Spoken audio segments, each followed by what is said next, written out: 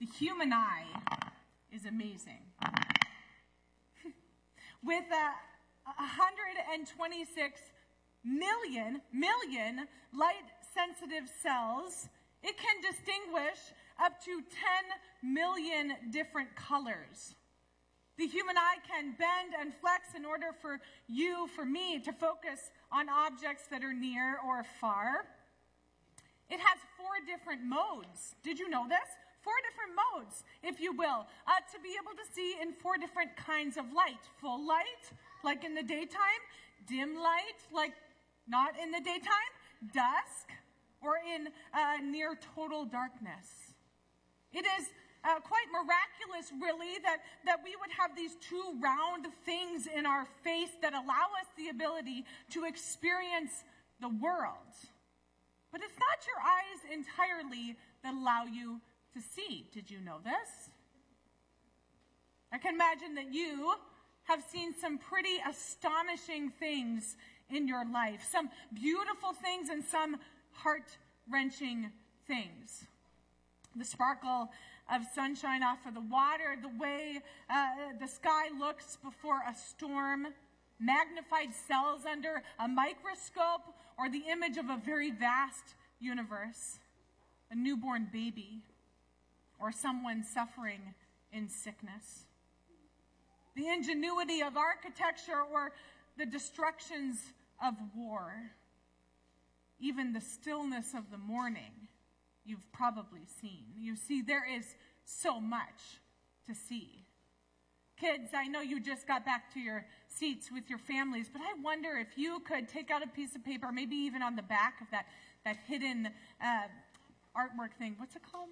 Hidden pictures? Hidden pictures. Could you draw a picture of something that you've seen that was really amazing? Can you do that?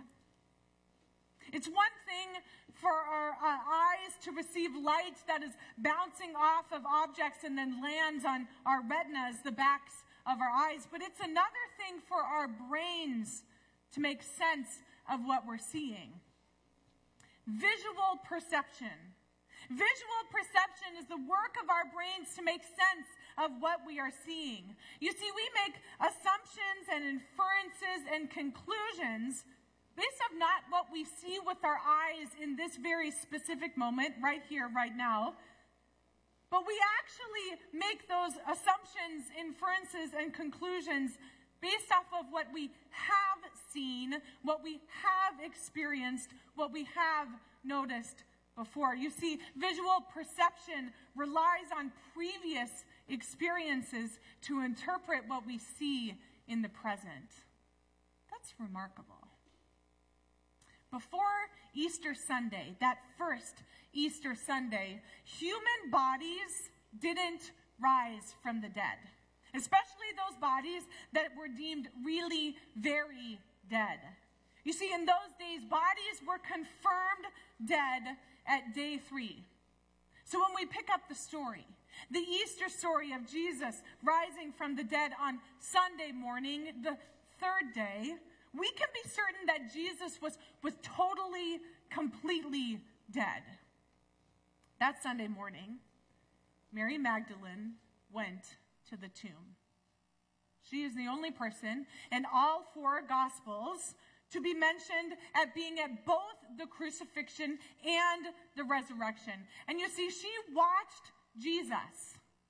She watched Jesus suffer a brutal death, and she watched Jesus die.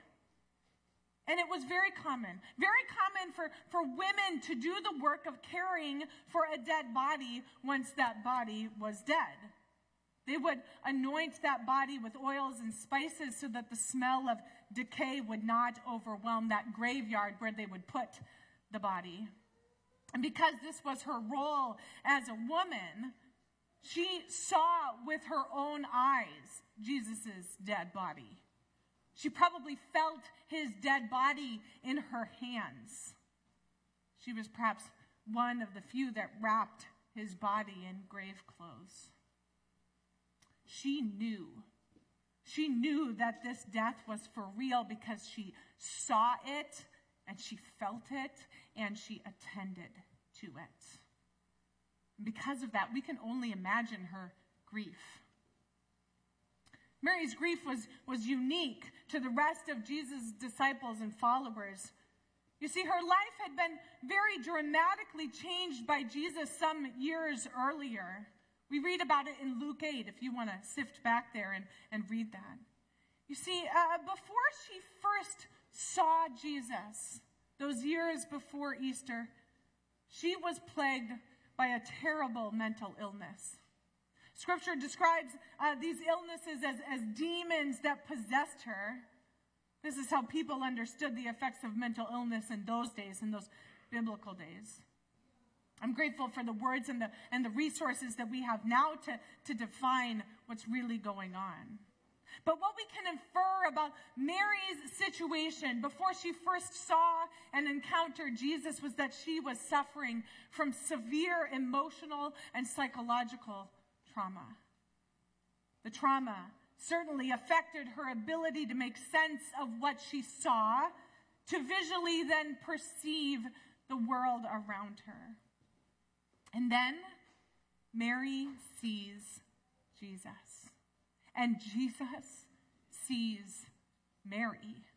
And he heals her of all those traumas and those illnesses. And her life was completely transformed by an encounter with the living Jesus.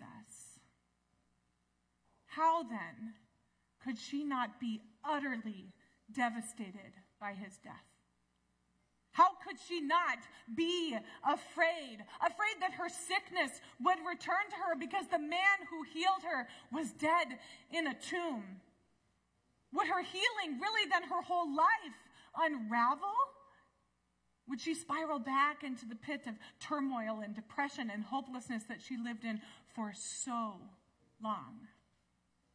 It was seeming as though everything that she thought she could believe in, things that she saw with her own eyes, experienced in her own body and her own mind, were dying along with Jesus. Those things, that healing, seemed like it was gone. It was from this very pivotal place in Mary's story that she goes to the tomb that Sunday morning. Her eyes have not fooled her thus far. Jesus was really very dead, and so were all her hopes and her dreams and her healings. And so let's pick up the story. In John chapter 20, we're starting in verse 11.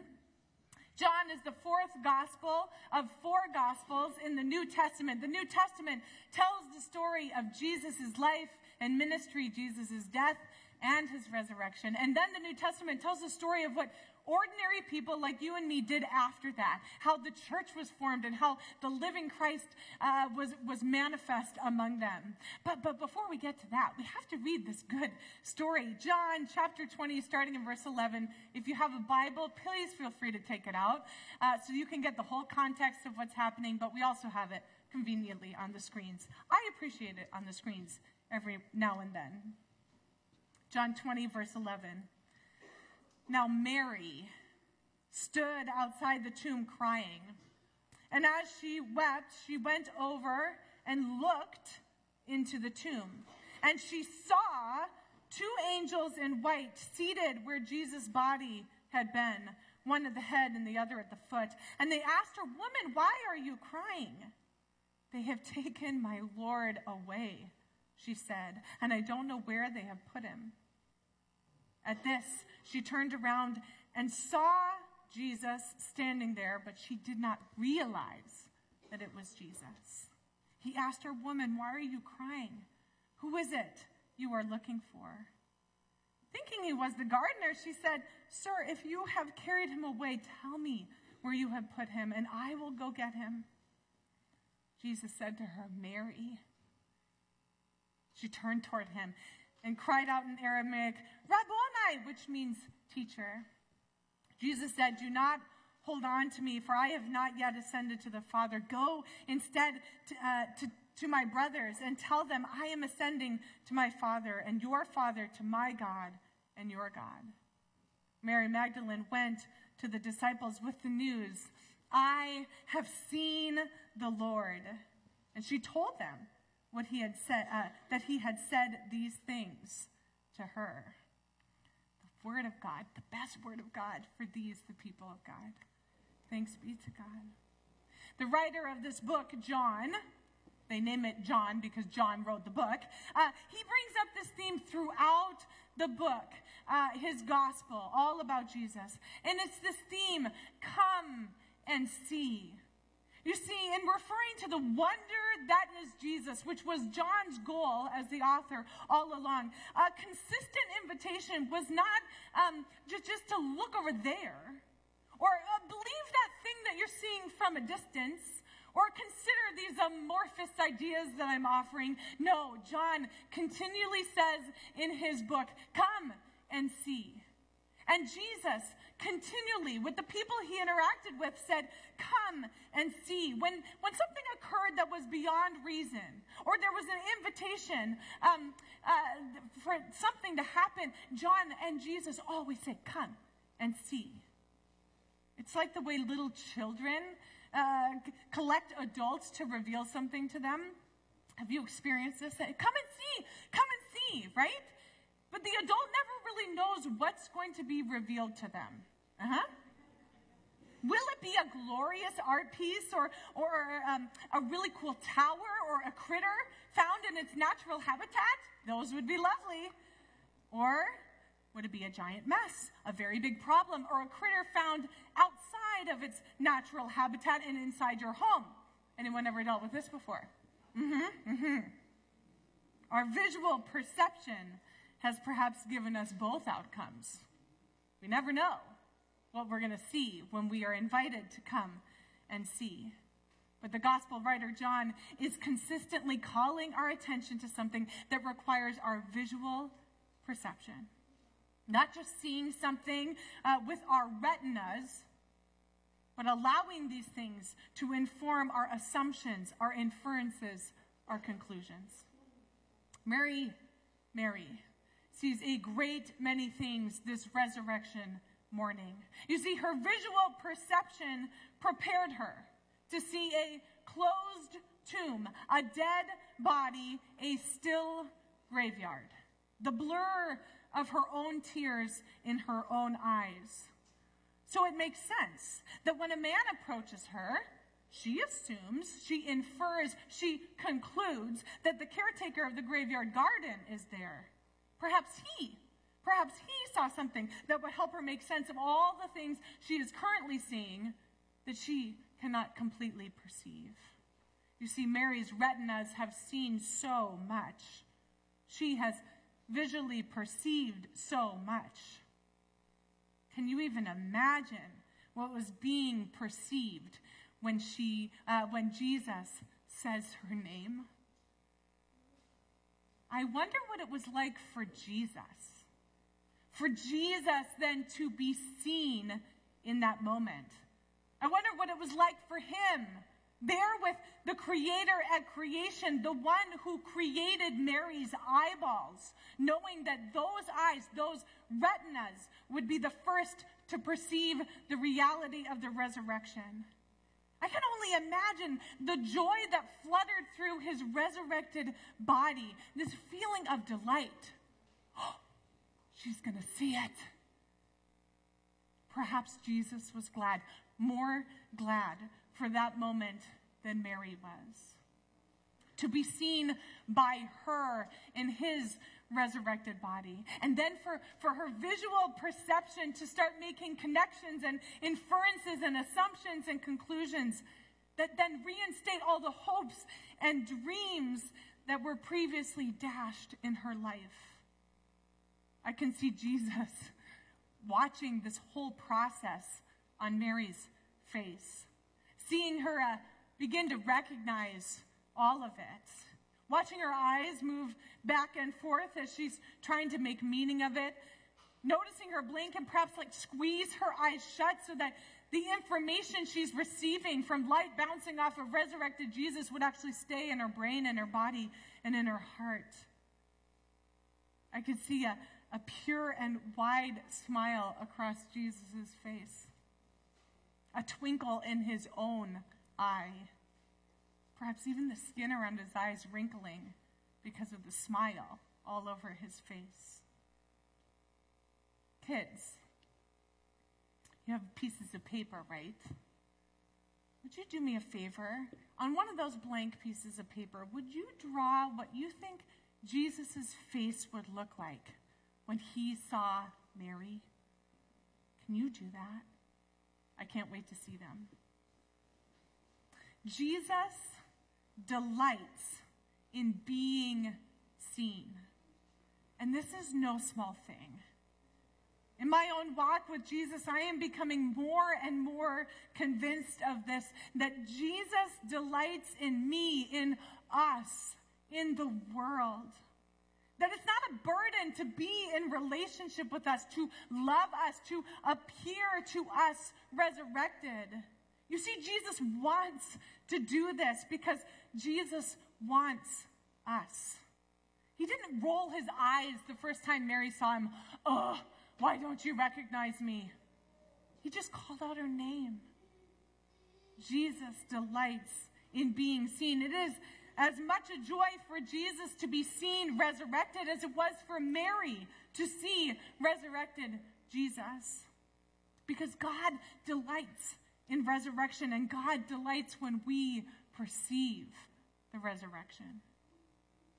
Because resurrection life has always been the way of God. Since the dawn of time, God has been making life out of things that were not alive. This is the regular pattern of creator with creation. But this resurrection, Jesus' resurrection, brings a new reality to creation, to every one of us, to every community, to every political structure, every forest, every family, every system, every corner of this created world. Now, because of the resurrection of Jesus from the dead, everything we perceive holds the possibility of resurrection. And we have certainly seen so much in our lifetimes, especially in these last few years that have felt like lifetimes. We have perceived so much. I wonder what things you specifically have visually and emotionally, physically, mentally, even spiritually perceived in the recent past. Great losses, great struggles, great depressions. Perhaps like Mary, you have been plagued with mental illness, or struggled through the breakdown of a relationship, or have noticed old hurts that are re-emerging. Perhaps you have come face to face with your own failures and regrets and mistakes and shame. You have seen so much, I am sure. And the good news of the resurrection of Jesus from the grave, the place they put dead people and things, is that Jesus met those griefs and those pains and those sorrows and those shames there in the grave. His death was not just died so that we could have a fun story to tell on a certain Sunday in spring. Actually, he descended to the grave. And when he descended into that grave, it meant that everything, including death itself, was not void of God. His death was died so that all the things that plague us, that drag us down into those dead spaces, those things that make us feel so distant from the ways that God intended us to live, all those things were met by the presence of God, by God's own self in that dead place. The first thing we experience in new life is that all those things that went to the grave with Jesus have been resurrected and redeemed because Jesus came up close to them. And so this is why the resurrected Jesus provides a whole new way of looking at things. In a world that has been shimmering with the resurrection since the dawn of time, we now experience the brilliant light of that new life. Life that has come from the grave first. And in light of Jesus, everything we perceive holds the possibility of resurrection. Mary, a woman resurrected from her own graves of trauma, exclaims the very first resurrection sermon, "I have seen the Lord." 5 words. 5 life-transforming, creation-transforming, story-altering words. I wonder, given all you've perceived in your life, do you have a similar set of words? The good news this Easter Sunday is that Jesus wants to be seen by you. Jesus delights in being seen by you, even if you don't recognize him at first. Even if grief or shame or confusion or doubt or wondering or pain partially blind you from your visual perception of him, he opened the eyes of the blind, and he's going to do it again. Our eyes are amazing things, and they were made to see Jesus, and Jesus wants to be seen. And so this Easter, I invite you to come and see, because Christ is risen. He's risen indeed.